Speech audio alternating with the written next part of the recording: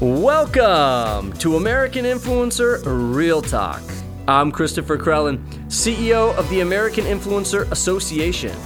On today's show, we have Sophia Hutchins, the young entrepreneur of Lumisol Sunscreen. Sophia shares how she learned to take control and communicate her story effectively without being defined by the tabloids. Sophia also shares how her close friendship with Caitlyn Jenner inspired the groundbreaking concept of Lumisol. And now, here's our host, Josh Skinner. Hi, it's Josh Skinner, and welcome to a very special edition of American Influencer Real Talk. We have a very special guest. Her name is Sophia Hutchins. Sophia, welcome to our show. Oh, thank you, Josh. It's so good to be here. After all this time, I'm glad we finally got it to happen. I'm so excited. I know. I feel like I've known you for a long time already. So this interview is going to be very special because I am fascinated by you, your young age, things that you've already been able to accomplish, and how positive and influential you already are. So let me start at the beginning. You grew up in Seattle, and then a lot of people know that you went to Pepperdine and you graduated there, but they probably don't know that you were class president for 3 years. Tell me about that. Oh, gosh. Yes, that feels like a lifetime ago. But I was class president for 2 years, and then I was like a class senator for my first year. So I was in student government all 3 years. It was fun. I had a lot of fun. It was great to make friends and get to know everyone and really get to know the administration of the school. It was a great experience. Do you think that helped you prepare you for where you are right now as a CEO of a major company? You know, I think that what really prepared me for this was probably the way that I was raised. I grew up really quickly. My parents divorced when I was really young. And one thing academically that I think maybe groomed me, so to speak, for this role that I have now is my experience in high school. I was in debate in high school and really involved there. And I learned that confidence is everything, and being able to communicate clearly and articulately and argue a point, whether you agree or disagree, is something that really helps everyone in whatever profession you're in. But communication as a leader is really important. And I think debate in high school really helped, and then definitely student government in college helped with that as well. I agree with you. Communication is literally everything. Without it, people assume, people's hearts are broken, companies fall apart, relationships fall apart. It's all about being brave enough to take that step and to communicate properly. Do you have any tips? On communication? Yeah. Yes. I have been told by men, boyfriends, ex-boyfriends especially, that I over-communicate. And I think in personal relationships, it's really important to know when you are communicating properly and, you know, how to communicate effectively in relationships. And it really goes beyond personal relationships. Every relationship at some level is personal, whether it's an employee or whether it's, you know, someone that you're dating or in a romantic relationship with. And no matter what the situation, you just need to know how to communicate. And at the end of the day, we're all human, so communication is key. Being open is key. Knowing how to communicate to different types of people and being sensitive to that is super important. You know, I work with a lot of different people that have different communication styles or prefer different communication styles, and I adapt to make it work for them. After you graduated from college, you kind of were thrusted in the tabloids for a quick second. And how did your communication skills help you when you were faced with situations that you didn't ask to be a part of? Yeah, like tabloids are terrible. You really have no control over what tabloids write. The best publicist in the world can't always shut something down in the tabloids. And they really dominated my life. They defined who I was through their lens. And, you know, it presented a lot of challenges in my personal life, my professional life. And it was a very strange position. But I think after I was able to really break away from the constant tabloid gossip and drama and narrative, I really was able to define myself as an individual and define myself, as through my story, through my words. And I didn't want it coming from a publicist. I didn't want it coming from anything. I wanted anyone but me. So I just took control myself, and I know how to communicate clearly and openly and honestly. And so that's what I've done now that I have my own brands that I'm responsible for. Now, for those listeners that are going through a tough time and they're trying to figure out how to change their narrative, obviously they're not being thrusted in the public eye, but sometimes going to school or work or something, it can be really hurtful. Any advice for them and how they can change their narrative and keep pushing through? You've got to take control of the situation. For a long time, the narrative of me dating Caitlyn Jenner, which was a total tabloid narrative, a tabloid-driven narrative, that entire time, neither of us spoke out because we said, fuck the world. We don't need to give an answer to the world. Like, that's ridiculous. Really, Josh, in hindsight, we should have, or I should have, addressed it. I should have, said, no, this is not what's going on. Here's what's going on. And so I did that finally after a few years of dealing with that craziness. I took control, and I did a profile in the New York Times and just defined it. I did a profile in Forbes and the New York Times just defining who I was, which was, starting a multi-million-dollar venture-backed brand and managing a multi-million-dollar high-profile celebrity. And I took control myself. No publicists, no handlers, just take control of the situation and say what you need to say. And that's, my story, but I think people just need to take control and speak for themselves. Did you find that liberating and freeing or just annoying as hell that you even had to go that far? I found it annoying that I had to go there, but at the same time, it was very nice to do a feature in Forbes that really, is an amazing, I'm not going to say amazing, but it was nice to do a feature in Forbes or the New York Times where I was able to be honest and open about who I am, what I do, etc., and not have, some weird tabloid speculating on what I'm doing or what I'm about. Yeah, because that is kind of weird and inappropriate if you really think about it. Here you are working on a skincare line to benefit all of humanity, and people are writing lies about your romantic life that aren't even true to distract from the good that you're doing. It totally did. I think it, I have to be honest here. Obviously being in the media opens doors for people.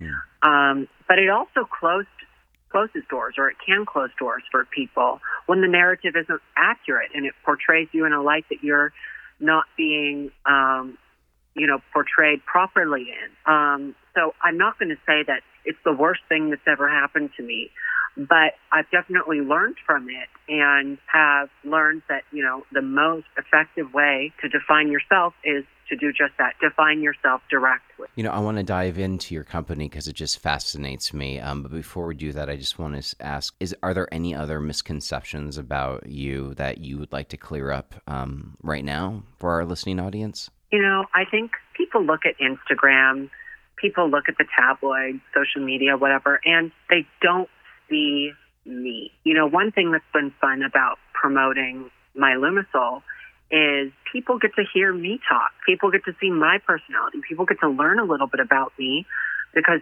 undoubtedly in interviews, the founder's story and journey and life comes up. So it's been kind of fun to show my personality to the world.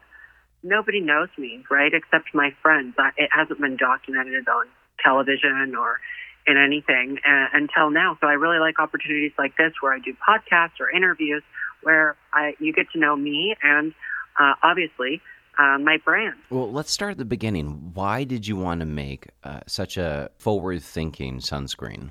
Yeah. When I was managing Caitlyn, we were at a dinner meeting and paparazzi'd on the way out. And Caitlyn had just had surgery on her nose, removing skin cancer, and it was horribly invasive surgery. And they got the picture. They were going to publish it the next morning. And I said, you know what, before they publish it, let's do a PSA on your Instagram saying wear your sunscreen. So a few days go by and we get we maybe get dozens and dozens of PR kits from different SPF brands. And I said to Caitlin, these suck. They're all the same. Boring. I said, I could make a way better SPF product and a way better SPF brand. And Caitlin said, yeah, you should go do that. And I said, yeah, I'm going to go do that. And so I did it. And I went to Silicon Valley and got some investors behind me. And I brought in the right investors because of their network. That's huge. You don't just want someone's money. You can find money anywhere, right, from investors. That's the easy part. The hard part is finding the right investor that can really complement you, that has the same vision as you, that believes in you as the founder, that believes in you as the CEO. You don't want just, a couple $1 million from some random person that can't guide you in any way. So my investors have been incredible. We launched MyLumiSol May 1st, 2020. And we've just been growing month over month, and it's been the most exciting, rewarding, humbling process. It's been so much fun. Tell me about the name. How did you come up with it? The name, I was sitting around, it's a really boring story, sitting around with some consultants, and I said, what about Luma? And we looked up Luma, like the trademark. It was already used in the category. And then I think somebody said, what about Sol? Like sun. It was used in the category, so we combined the two. It wasn't that glamorous of a story. Sitting around with consultants is never glamorous. I love the name, though, Sophia. I love it. I know. I wish it was a sexier story to go with the sexy name. It was a sexy environment, we'll say. The stars were aligning when you came up with it. Okay, so I'm from Hawaii. A lot of our listeners know that. I grew up in Hawaii. I love Hawaii more than anything in this world. I feel like the moment you get off that airplane, any kind of bubble that you feel like you are in is gone. But the sun in Hawaii is no joke. No joke. And what I thought was so amazing about your product is that it's sensitive to the reefs. You can wear it in Hawaii, and there's actually laws of what sunscreens you can or can't wear because it has to be reef safe or reef compliant. Can you tell me about that? Yeah, definitely. So I think a really important part of this brand is that we're responsible. We have refillable packaging. There's no single-use plastics, which is huge in our oceans. We are vegan, we are cruelty-free, and we're reef-safe. So for our product to be used in Hawaii that has some of the most stringent laws in the United States on what can go into your SPF, we wanted to comply with that, but we also wanted to comply with what's authorized internationally because, as we expand and grow, we're going international. We're only going up from here, Josh. And I think Hawaii was really important to be compliant with. They actually passed a Senate bill, I forget the number, but they had passed a bill in their state Senate outlining a lot of different ingredients. And so we were very, very careful in our formulation process. Well, as a local from Hawaii, I just want to say thank you so much for keeping our island safe because, the last 30 years, tourism and just, us locals, we had no idea that sunscreen was doing so much damage to the underwater habitats. You're welcome. It's my pleasure. I love, selling a product that's responsible on every level. Sophia, I find you so encouraging and inspirational. I'm just curious, if you are having a bad day, what do you do to help yourself through it? Yeah, I think that's a really important question for everyone, but especially entrepreneurs. It's a really lonely life as a young founder of a company. And, your life is your work. And so what I think is really important is that you surround yourself with people that are very positive and uplifting. So if I'm having a bad day, I'm going to be around people that believe in me, that build me up. Yesterday, for instance, I was having a really tough time with this project I was working on. I called, my best friend that works with me, and I was just like, help me, I need to vent. I don't need you on the project, I just need to vent to you. And he's like, walking me through it, like, okay, this is what you should do, da, da, da, da, da. And so I just think it's so important to have those people in your life as friends, as your romantic partner, colleagues, family, whatever it may be. I think that's super important to have in your life. How important is sleep and self-care for you? And I only ask because you seem incredibly busy. How does that fit? I am busy. It's crazy doing like 2 careers at once, but I thrive on it. Okay. I thrive in fast-paced environments. I think self-care for me looks like exercise. It looks like diet. I really love food, unfortunately. And for me, eating healthy and working out is a huge part of my lifestyle. And it really de-stresses me and keeps me feeling good from the inside out. Lastly, I want to end here. Did you feel responsible to be an influencer, or was that just kind of thrusted upon you? You know, people say that I'm an influencer, and I'm just like, wait, I am? I didn't know that. When I think of influencers, I think of Kim, or I think of Kylie, or, you know, that kind of person. And I realize that every person that has a platform needs to use it. Let's look at Black Lives Matter. You know, everybody that has a platform should be speaking out about racial injustice in this country. It's blatant, it's obvious, and it's staring us right in the face. And so as someone with a platform, no matter how big or small, you've got to use it. And you can use it to make yourself rich, like selling products. But what's really important, and the responsibility that comes with that platform, is speaking out on issues that matter. And, you know, I think that an influencer has an obligation to use that platform. Well said, Sophia. Well said. So all of our listeners and people listening out there, if you have a platform, it is your responsibility to use it. How will you influence? Sophia Hutchins, I am so impressed by your young age. Your company is incredible. I'm a fan, as you know. I use it. I love it. Again, if you want more information, go to mylumisol.com.